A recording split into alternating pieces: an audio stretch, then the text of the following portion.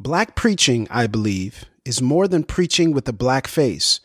It is a unique cultural narrative and theological enterprise where African motifs meet diverse Western influences of North America. A beautiful, bold, homiletical voice, poetry, prophetic witness, Southern storytelling, lament, blues, and celebration are born out of this tradition.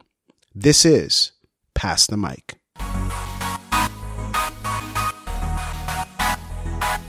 Dynamic voices for a diverse church. This is Pass the Mic. Greetings and God bless. Welcome to another episode of Pass the Mic, Dynamic Voices for a Diverse Church, powered by The Witness, a Black Christian collective. I'm your host, Tyler Burns. You can follow me on Twitter at Burns23. Follow at your own risk.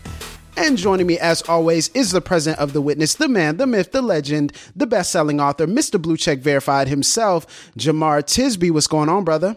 What's up, man? This is another great topic, and I'm excited to hear from you, a student of this subject. Listeners are in for a treat. As you probably heard, we are talking about the witness of preaching part 2 in our series on Can I Get a Witness? This is from one of the greatest preachers alive today, Dr. Otis Moss III, from his book, Blue Note Preaching in a Post-Soul World, Finding Hope in an Age of Despair. So today we're going to talk about this idea of Black preaching and also the Black church as well. And as you know, I'm so excited about this. Last week, you got to nerd out about history and all that type of stuff in our past. And you're the roots guy. And I'm kind of the soul guy. You know, I need to get a little shouted. You know, I need to get a little sermon, man. That's good. So yes. I'm a pastor. So this is near and dear to my heart. Yes. And that's where I think we should start, because Tyler Burns is the international man of mystery here. Like, what are you talking about? If you delved into this man's life, not true. Like who he knows, what he does, the jobs he's had, you would be like, who is this guy? I thought I knew him because I've been listening to Pass the Mic all these years. You think you know, but you have no idea. So Tyler Burns, let's start with your day job, because believe it or not, Pass the Mic is not what you do full time. No. So you are a pastor. Or part-time. But your primary vocation is as a pastor. Tell us about that. Yeah, so I've been a pastor since 2010. Was ordained on Easter Sunday, 2010. When I was 21 years old. I would not recommend it to anyone else, but it's just my journey, my story. So my father founded the church that I currently serve at in 1992. And in August of last year, I was ordained lead pastor, went from youth pastor to lead pastor of the church. And my church is New Dimensions in Pensacola, Florida. I absolutely love it. It's where, you know, not everybody can say that they get to serve in the place where they met Jesus, where they were discipled, where they were challenged, where they went through failures and successes. A church that's cheered me on, that's championed everything that I do. And it's truly my family. And so now to be able to serve them, I always like to say, especially to our older members, this is a return on your investment. Okay. So, nice. Yeah. So now I get to serve them as their pastor, which is odd even to say, but here we are. Yeah. That's beautiful, man. And for those who don't know, because he never releases like his sermons or anything. Nope. But Tyler is a preacher. He is a preacher, man. If you hear him, he's like a ninja on the mic for a podcast. Now imagine that in a sermon, right? Like he does it. I don't know about all that, man. He be telling me some little stuff. I know I can pick up on it. So I love preaching. I have to say, I love preaching. Is what I do, and I think preaching is also what connects me to larger Black church as well, Black church tradition, which is really a core part of, you know, the idea of the witness of preaching. It's really the witness of the Black church. Right. So that's what we're talking about today, the witness of preaching. As you are a preacher and a student of preaching, you reference Otis Moss III in the quote. So I want to know, who's the preacher's preacher? Who are your top 3 influences as far as shaping the way you think and preach? There's so many names that I could go through. I'll start by the easiest one, right? Easiest one is Gardner Calvin Taylor. Okay. Known as the Dean of Preaching, who has since passed on.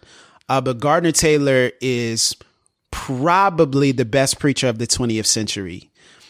He was a pastor in New York, and he was known universally as this eloquent, creative, culturally connected voice. And, you know, if you listen to Gardner Taylor, he has this distinct way of speaking. So he has this really unique voice.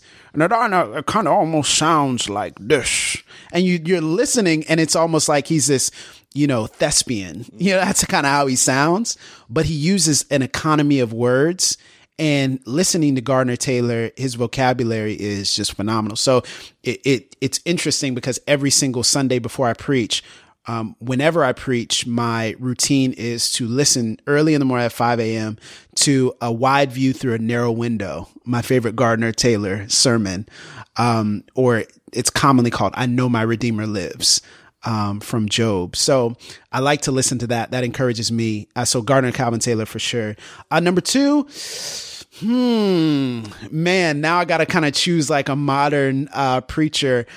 I would say, y'all gonna throw stones at me. Y'all gonna get at me. But TD Jakes, man. TD Jakes. Man, I get it. TD Jakes, man. I get it.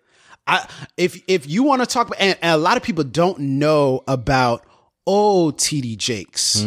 Talk about it. Like pre-entertainment TD Jakes. He could preach anywhere to anyone and it didn't matter. Like he was so gifted and he was so faithful to the text too, which is a core tenet of Black preaching. You know, I know people have different theological persuasions, but man, one of the core tenets of being part of a Black church tradition is you don't have to agree with everybody on every single point, and we don't have to always use disclaimers, but we'll get into that later. But man, TD Jakes, it just the command of the stage and the communication and the mix of psychology and philosophy and sociology, all in theology. It's just, I mean, he's a genius. I mean, whatever, right? Like he's a master orator. Yeah. Like he is knows the craft. And the craft is and just a homoletician, right? Yeah. I'm sorry, I can't get past it. And then finally, man, I thought about this. It would actually be my father, man. Okay. It would actually be Greg Burns, man. You know, my dad has this way of communicating and preaching, and it influenced me in a way that was so, I didn't see it till many years later. But one of the moments that really cemented it for me was a few years back. My father is the youngest son of 7 siblings. So there's 8 kids in the family, and none of them had passed away until his eldest brother, June, we call him Uncle June, passed away. And so it was a very emotional time. So I was actually the one who told my dad that his brother passed. Ouch. They were able to get in contact with me first. And so I had to break that news to him, and he preached his eulogy. And I've heard my dad preach a lot of eulogies, but in the moment when he would have been feeling the most grief, bro, he preached. He took, in the last point, this is what I love about Black preaching. He took his name, his brother's name, which is Marshall, right? And so Marshall means lover of horses. And so he took the name Marshall, and because I grew up around horses, whenever the family would come in town from Mississippi, they would ride horses. So he said Marshall loved horses. He took lover of horses and his practical love of horses and flipped it into the white horse. Oh, wow. Yo, that joint was crazy. I said, that's Black preaching. Because it was the moment when he should have felt the worst, where he was able to preach his best. And it was in the midst of the suffering when the word came alive. Yes. And I was like, I'm trying to be like that, man. You know. But that was honestly the best sermon I've ever heard live. Wow. In a moment of great distress. Yeah. So those would be, I guess, my 3. I mean, there's so many other preachers. I mean, there's women like Gina Stewart and Claudette Copeland and Frank Thomas, and you know, there's so many. John Faison. Oh my goodness. John Faison. John. So there's just so many that I could go into, but I'll stop there. So all of the folks you mentioned as influences are Black. And then you also referenced, okay, this is quintessential Black preaching, right? Yes. So for those of us who are not as schooled in the art as you are, describe Black preaching. What are its core tenets? What distinctives? You know, I think you have to talk about Black preaching as connected to the broader Black church tradition first, right? That Black preaching is the space where the Black church basically is animated and comes alive. And so the theology, the witness, the lament, the celebration is all embodied within this one act of Black preaching. Even the song, right, which comes from this idea that Black preachers will often hoop and they're often, do what they call the intonation and to sing at the end of their sermons. But if you're going to talk about what Black preaching is, we have to go to the scholars. And Dr. Frank Thomas basically gives these 6 core tenets of what Black preaching is known for, the characteristics of this tradition. The first is experiential preaching. So it's kind of this eyewitness take on the text. The second is the inspiration of the Holy Spirit. So there's this kind of spirit-led movement, even to say certain things, right? And the way you say certain things, that's a spirit-led endeavor. It's not always in the script. Exactly. Sometimes the Spirit will say certain things that you're not expecting. Number 3, the centrality of Scripture. So that the Bible is so important to the preacher and what the text says and how it speaks. Number 4, biblical scholarship to meet human need. So it's taking an understanding of theology and personalizing it, making it incarnational, which is so important. Number 5, one of my favorites, suspense that leads to celebration. So almost this sense that there's a level in which you don't know where the text is going to come from. You don't know where the preacher is going. And then finally, the performative nature of the sermon. And this is something that's harder for other cultures to understand. But the way we preach, there is a reason why we preach the way we preach. There is a reason why our bodies are involved, that there's a physicality to preaching. Like there's a reason why there's a swagger to the way we preach. And it's not because we want to be the center. It's because that's part of our tradition. And there's a compensation and there is a consideration of all that we've been through, that to see someone fully embodied in that moment, preaching with authority, the word of God, the gospel of Jesus Christ is liberative. And it's also uplifting for the psyche and the consciousness of those who are listening. My goodness. So those are like 6 elements. That's like Cliff Notes version of this is what Black preaching is. Right. Well, so you talk about the core tenets, these 6 that you outlined here, but you also said, Black preaching is really an extension of the Black church and the Black Christian tradition. How do those 2 things connect? Like, what's the development that makes Black preaching? So everything is connected to the lived experience, right? So everything is connected to the lived experience of what it means to be Black in a particular context. Henry Mitchell, who's basically known as the godfather of Black preaching, would say that Black preaching at its core is a reclamation of the Black identity, right? After all the gospel, after all the core tenets of, sin and the cross and the resurrection, it's designed to be the reclamation of the Black identity. And so it's designed to call out something in the audience. That's why you have that idea of call and response, right?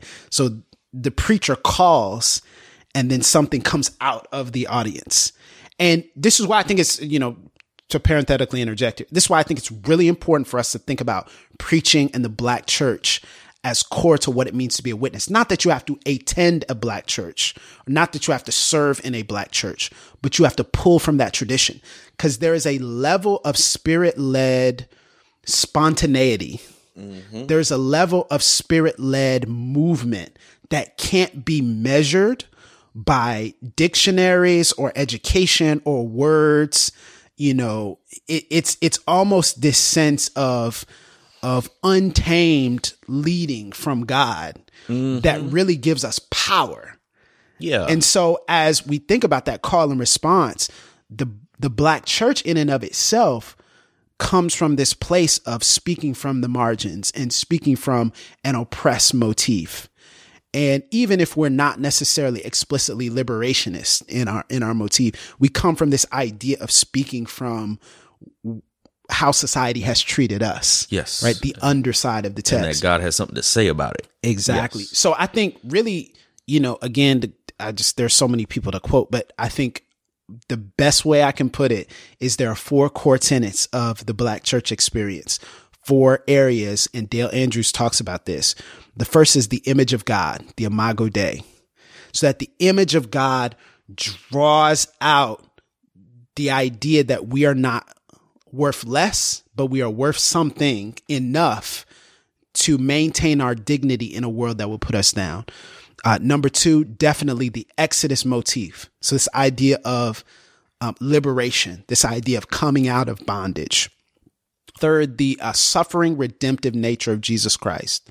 So that Christ suffered in a similar way to how we have suffered. So he identifies with it. And then finally, eschatology in the kingdom of God. Things won't always be like this. So this is how you get some of these Black church phrases and traditions, right? Okay. I don't look like what I've been through. I quoted that, right? I don't look like what I've been through. Trouble ain't gonna last always. God is good all the time, and all the time, God is good. Well, all these things draw on a rootedness of who we are and why we are and how we are. And all those things are intricately connected. So you have set up this really rich, intricate, exquisite tradition of Black church, Black Christian, Black preaching. What are some things that you've noticed that people get wrong about the Black preaching tradition? Misconceptions, shallow understandings, correctives, if you could. Well, I say 2 things. First is we have an embodied tradition. Okay, so we don't disembody our theology. So we don't approach theology just with our minds. Like people say, just think. It's like, what do you mean? Like thinking rightly will leads to right. How I act, leads to my emotions. We love God with all our heart, mind, soul, and strength. Holistic. Not only that, but this is why we're so passionate and excited. For me, preaching is always extremely physical.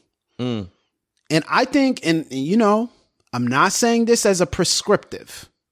I'm saying because I don't think there's one way to preach Black. I don't think that's the idea. It's not a monolith, right? Okay. There's a continuum here. So some people say, well, I don't, I talk about this all the time. I don't hoop, right? So just because I don't sing at the end of my sermon doesn't mean I'm not doing Black preaching or drawing from that tradition, right? There's a spectrum here. At the same time, I think that if you're not excited about the text, this ain't no lecture. It's fire shut up in my bones. Yeah. So if you're not excited about the text, if you're not moving with the text, if you're not experiencing the text in a holistic way, it's not Black preaching. It's a mind, body, soul thing. There has to be something in you that almost gets to the place of, whoa, like he believes this, she believes this, right?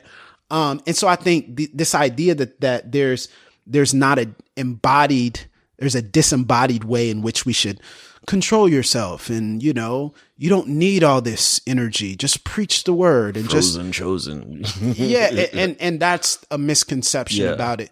And then I think the other misconception is that we don't care about scholarship. Wow. Speak on it. Yeah. It's so emotional that it's not intellectual. Exactly. It's absolute nonsense that we don't care about scholarship. As a matter of fact, I would put our scholarship, not saying from the context of we're smarter, we know more. I just put our scholarship against anyone because we have to interpret scripture and life and people and society and culture and art all in one. And we don't see them as disconnected. Yes, and we don't see them integrated. Yes. as separated. But we see a Toni Morrison quote, and we see a Kendrick Lamar lyric, and we see a movie, and we see a fact of history, and we see what, Elder Giles went through, and we can connect all that. And but we care about scholarship, and we care about how God speaks to all of us. Tell me about illustrations. Like one of the things that stands out to me about any Black preaching is not simply narrative, although that's a huge and strong strain, but the ability to weave in like metaphor. Yeah.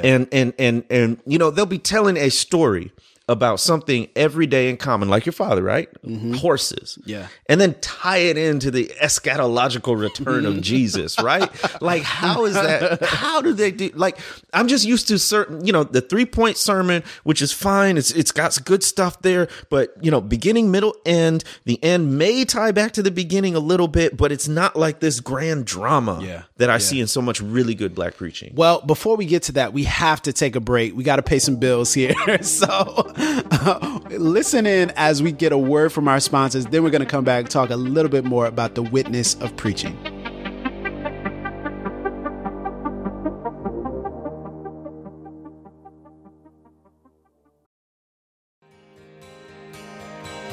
This episode is brought to you in part by Baker Publishing Group. Most of us don't want to spend our lives being time wasters, space takers, binge watchers, or game players. We want to be difference makers. But maybe we make changing the world a little more complex than it really is. Making a difference isn't measured by a viral post or a name on a building. It isn't determined by a following or a fan base. Want to make a difference? Focus on just one person at a time. That's the secret of the way of Jesus. In his newest book, One at a Time, Kyle Idleman invites us to better understand the surprising habits of Jesus and the power of small things done with great love.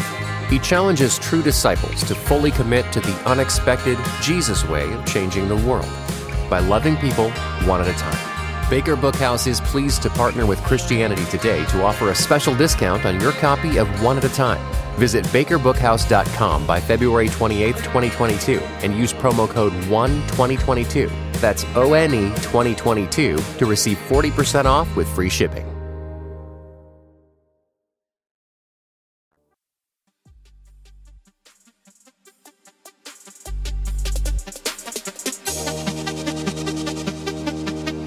So I just want to know from a student of Black preaching, particularly how Black preachers, or what the approach is to weave together narratives and metaphors into something that stirs the soul as well as stimulates the mind. So one example I think of is that the eagle stirs its nest. This really famous sermon by a Black preacher, C.L. Franklin.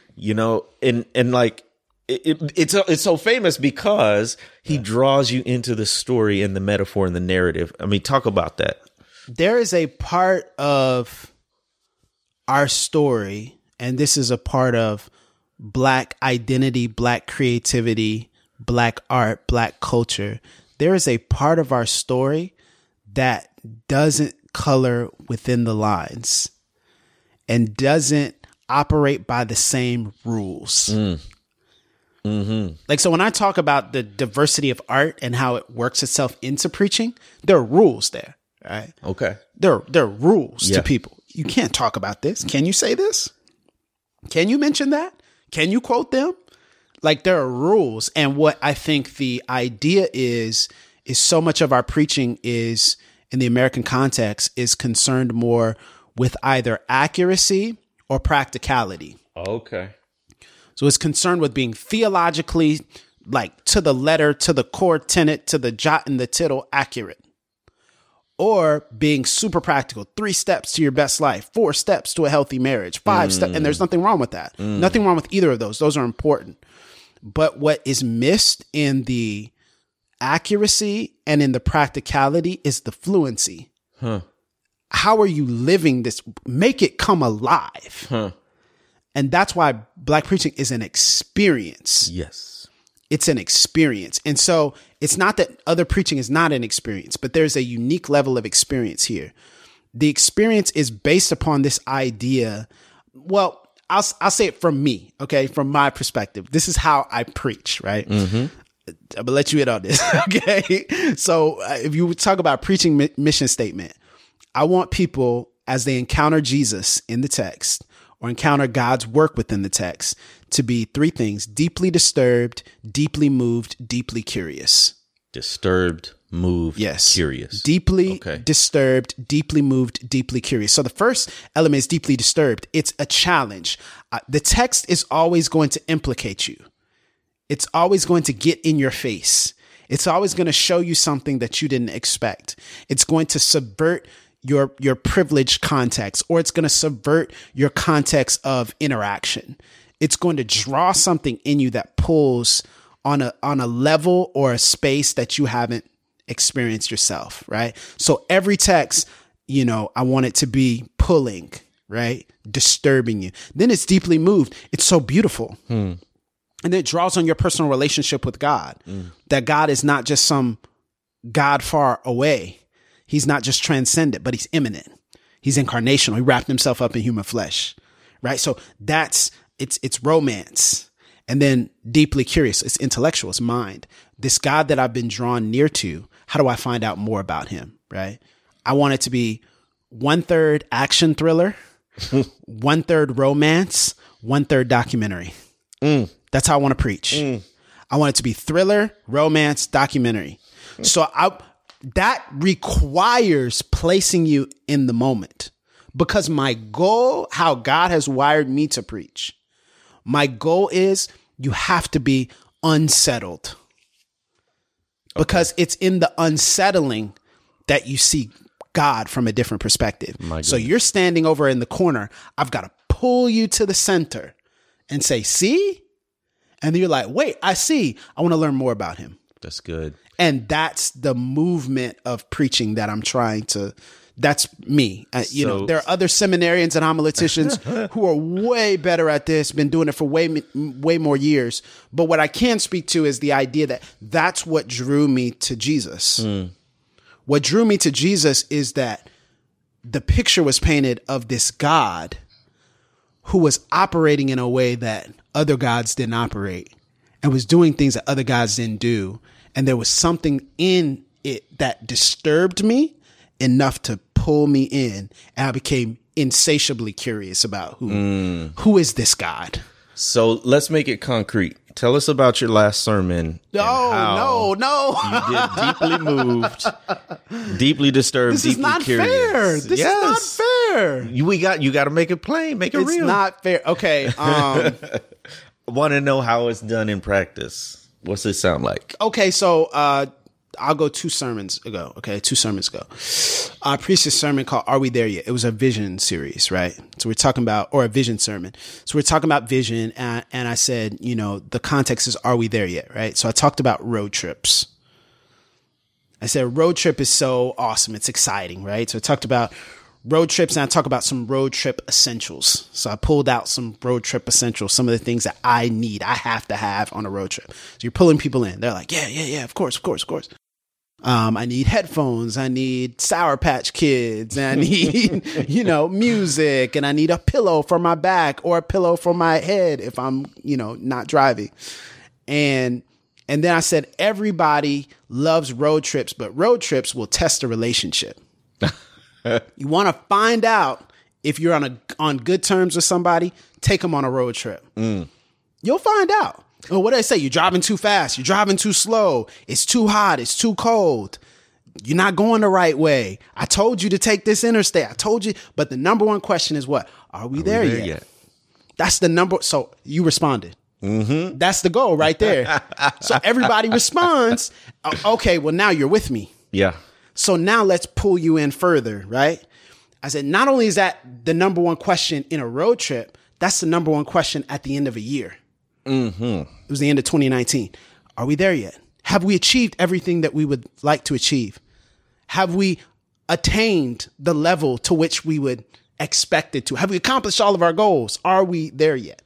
And I said, the problem is we think it's all about destinations. We think it's all about achievement. We think it's all about getting to the top of the mountain. But I said arrivals are overrated.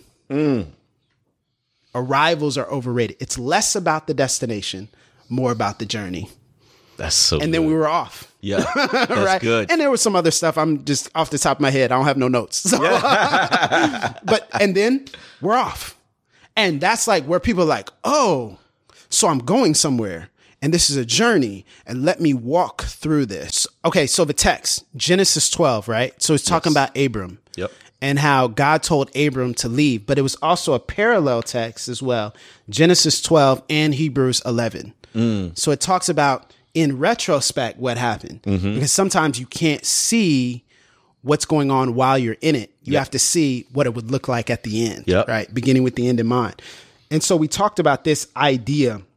And so I said we have 3 movements here. We go from familiarity to new territory, from individuality to legacy, and then finally from adversity to victory. And so I talked about these 3 movements alongside the text in Genesis. So it's still 3 points. Right? It was still 3 points. But I talked about it alongside Hebrews 11 and then Genesis 12, right? And tied in specific scriptures and motifs. So it's still textual. So as you'll see, it's still expository. So I'm still going verse by verse. But at the same time, it's different because it's a parallel text. Yeah, right? I feel you. Now, the tie-in, and you would actually like this because I see this now on my slides, but actually the tie-in that I use as we talk about destinations was Kevin Hart. So I talked about the Kevin Hart documentary, right? Yeah. Now we've talked about this. Yeah. This idea that Kevin is so maniacally moved to make it. Yeah. Like he's like, I can't be broke. I can't be broke. I can't be broke. I was like, how what's his net worth? Tens of millions. 9 figures. Yes. It's $200 million. So I said, as we think about New Year, as we think about our next step, as we think about our next vision, we tend to have, and this was kind of the core of the intro too, we tend to have a promised land prism. So we view things by the idea of, have I made it to the promised land? And if I'm not there, I'm a failure. But that's why arrivals are overrated, because it's about the journey to get you there. My. Right? See? So that's why I use Kevin Hart to draw him in. It says, Kevin can only see through a promised land prism. I want to be a billionaire icon. Yeah. That so much so he can't enjoy the journey. Yeah. That's why he's maniacally working. Right? And so it's good to have a work ethic, but the problem is, what is it? Profit a man to gain the whole world. And see, that's it right there. So that's just one sermon. I love it. Example. I love and there are pastors, preachers who do it way, way better and who do have their own philosophy. But this is the idea is, I think Black preaching allows such a range of individuality. You preach connected to your personality. You preach connected to who you are. Oh my gosh. You need a whole podcast just on preaching. We talked about this. Both give me that look like when it coming. Let me ask you one more question. Sure. We talked earlier about preaching being so fixated on precision and accuracy or practical application, et cetera, et cetera. And just from my own experience, going to a predominantly white seminary, taking preaching class, and you always had to give 2 or 3 sermons. That was the most nerve-wracking preparation. Sure. Because it wasn't just, I'm preaching, or I'm preaching in front of my peers, or even I'm preaching for a grade. It was, you knew in this context that you had to check every theological box or be considered heterodox, heretical, somehow off, right? So I think that part of that is a very sort of Eurocentric white American construct. How do we decolonize our preaching? Man. Okay, first of all, you have to read the right authors. Yeah, there you go. Listen to the right people. Definitely Frank Thomas, Martha Simmons, Otis Moss. There are dozens and dozens more that I'm not thinking of right now. But if I would say humbly, I'm not an expert. I'm an aspiring practitioner here, so I'm learning about myself every single day. I would say humbly, we need to decolonizing our preaching and decolonizing the way that we live out our faith starts by not trying to prove that we belong on platforms we already stand on. Okay. You got a sermon coming right now. Come on. It starts with, we stand on the platform. You go to seminary. You go to seminary, and it's a great thing. You receive an education. You receive tools that you wouldn't be able to receive otherwise. You receive rigor and deadlines, and you're pushed. And you're also in the community of other scholars. And you stand up after having been called, after having received instruction, after having been a minister in practical context. And now you feel like you need to prove that you belong. Now, there's one element that says evaluation is the most necessary way of critique and it helps you. It builds you. I have evaluators. I understand it. But there's a level to which we start apologizing for our identity. We start apologizing for how unique we are. We start apologizing for being different. We start apologizing for interpreting ourselves in the way God has called us, not in the way that everybody else has fit inside the lines and stayed. My lane isn't your lane. My audience isn't your audience. My approach isn't your approach. Yeah. And there's a way that can become like, oh, I'm above critique. I don't believe that's actually the essence of humility. I'm going to stand in the way and preach in the way God has called me to. And that might be extremely boisterous and over the top. And it might be more reserved, or it might be creative, or it might be narrative, or it might be expository. It might be topical. It might be any of those. But what has God called you to do? Do the people around you affirm that? Do your counselors and leaders see that in you? And if they've given you the platform, don't apologize for it. Word. We start apologizing for being there, especially in white settings. Especially, I see it so many times. Black preachers step into white settings and they feel like they have to earn the respect of the audience. Yep. And it's a good thing to make sure that you're connected to your audience. They feel like, oh, let me prove something to you. Let me prove I know. Let me prove I'm capable, or let me prove I can put myself and my community down. So let me make you laugh by telling you a black joke. And what are you trying to do? You're trying to get approval. And it's not just conservative settings either.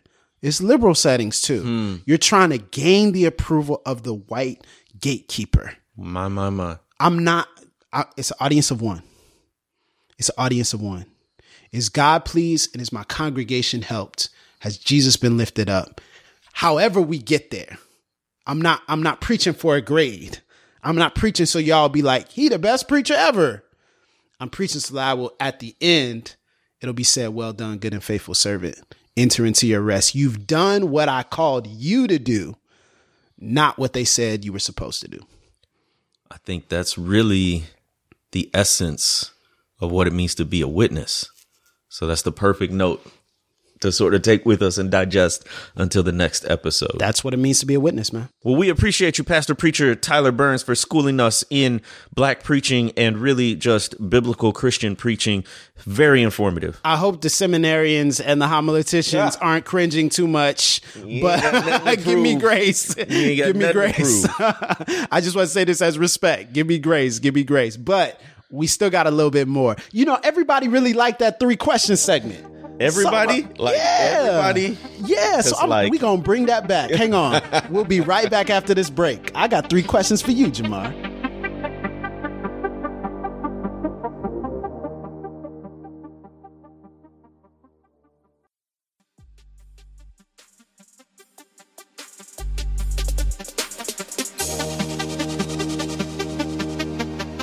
And we're back here on Pastor Mike. Jemar. Here we go. 3 questions. We got to call this segment something like the Tale of Threes. Like Tyler Burns tries to get Jemar. Go ahead. I'll let you start. I'll let you get a free shot. I'll let you start.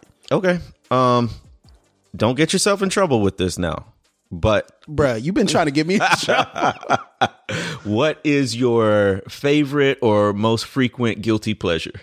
Okay, most frequent guilty pleasure. Man, ooh. I want to say a late night ice cream run at Sonic, man. That Sonic Blast, bro. That late night ice cream run. I can relate. Yeah, I think that's what it's going to be. Okay, Jemar. Here we go. All right, come on. Someone gives you $1 million. What's your first purchase? Oh, first purchase is something for my wife. Whatever she says she wants fits. Absolutely. You don't get to do. I'm sorry. That's it. Literally the first thing that came to mind. What were you going? What would you get? Are you not going to tell us? For her? Yeah. She doesn't like stuff. She wants experiences. Oh, so bet. Probably go someplace. So it's a trip. Yes, okay, bet. Yes. All right, number two. Okay, number 2. What book are you reading right now? Oh man, the book that I'm reading. Oh, what am I reading right now? I am reading Winners Take All by Anand Giridharadas. Remember I was talking about him? I am reading that. I also just finished a book called Farewell to Mars by Brian Zond. It's kind of a book about nonviolence and things like that. And there's another one that I'm reading. There's like 3 different books. The Supper of the Lamb by Robert Capon. Okay, yeah, this Supper of the 3 of them going. Yeah, all right. yeah. Okay. So I try to read a little bit of everything. One culture, one like theology, one kind of, practical ministry. So you smart. not really. All right, Jemar, number 2. If you weren't a historian, you would be a journalist. A journalist? Yeah. Really? Yeah. These two things are very closely connected because of the research aspect. And even now, you're seeing more and more journalists delving into history. This is how Ta-Nehisi Coates became somewhat of a household name, right? The case for reparations. This is how Nicole Hannah-Jones becomes somewhat of a household name, the 1619 Project. What I love is to be able to work on lots of different projects. So it's never a boring job. You get to travel, depending on the kind of journalist you are. You get to tell stories. And I think that's what I love. That's what I love about history. And then journalism is a similar route. Okay. Actually, when I majored undergrad, it was American Studies, but that was sort of the major if you wanted to go into journalism. Okay. Bet, man. All right. You just know. All right, go ahead. Okay, Number 3. you, have you learned how to play spades yet? No. And let me tell you, this is why this is not fair, but let me tell you, y'all don't be teaching. There's a window. I will say there is one. I got to shout out. I don't know if she listened, but the one person who has volunteered at different occasions to teach me, it just never worked out, was Zakiya. Oh, really? Zakiya did. She was like, "I'll teach you." Real Christian. Yeah, she being a real Christian. All y'all, this is how it works. Kev on stage, he's talked about this. Everybody says, "Oh, you don't know how to play? You don't know how to play spades? You don't know how to play spades? Yo, you don't know how to play spades?" Oh. And then what do? You don't teach me how to play spades. And then you know what they do? They do the little tutorial. Go see the video online. Don't nobody watch Nobody video. learned that way. Nobody learned that way. Come on, man. They refreshed that way. Yeah, so no, and if anybody wants to teach me, let me know, and don't send me no tutorial video either. I don't like that. Okay, last question for you. What's your favorite breakfast food, bro? Ooh, does it have to be like one food or my favorite like breakfast? Go ahead, tell us. Make us all hungry. Oh no, it's just bacon and eggs, man. Straight up. It's all protein, no carbs, tasty. It's not quick. For some reason, it takes me forever to make. How it take you forever to make bacon and eggs? First of all, scrambled eggs, to get them right, is a lifelong process, right? What are you talking about? It's like trying to find the perfect cherry blossom. That's a movie reference. No, it is not. Yes, it is. I think it was Gordon Ramsay who said, "I can tell you everything you need to know about a chef by the way he or she cooks scrambled eggs." It's something that's so common and we think is so easy, but it's actually a very tricky thing to get right. There's a point where it's done and overdone, and those points are very close to one another. There's the creaminess and the consistency. Do you use something to you do the on the heat, off the heat? You do yes, the on I do. the heat, off the heat? Absolutely. That's not that don't take that long. It doesn't take that long. It takes that long to perfect it. Oh yeah, no, it takes a while to perfect it. But then cooking bacon too. I don't. Yeah, use the creme fraiche in there too. No. Okay, yeah, I was about to say that's a very British. I was like, I don't do that. He did that. I was like, nah, I don't do that one. Nah, doc. But yeah, I do that. Okay, bacon and eggs. All right, I feel it. Simple. Anyway, these are 3 questions. That's our segment. Guys, thank you so much for joining us here as we have part 2 of our series on Can I Get a Witness, as we talk about the witness of preaching. And as always, you can respond to us at _Pastor Mike, at The Witness BCC, at Burns23, at Jemar Tisby. We'll see you next time for part 3 of this series. Can I Get a Witness? Stay tuned right here on Pass the Mic.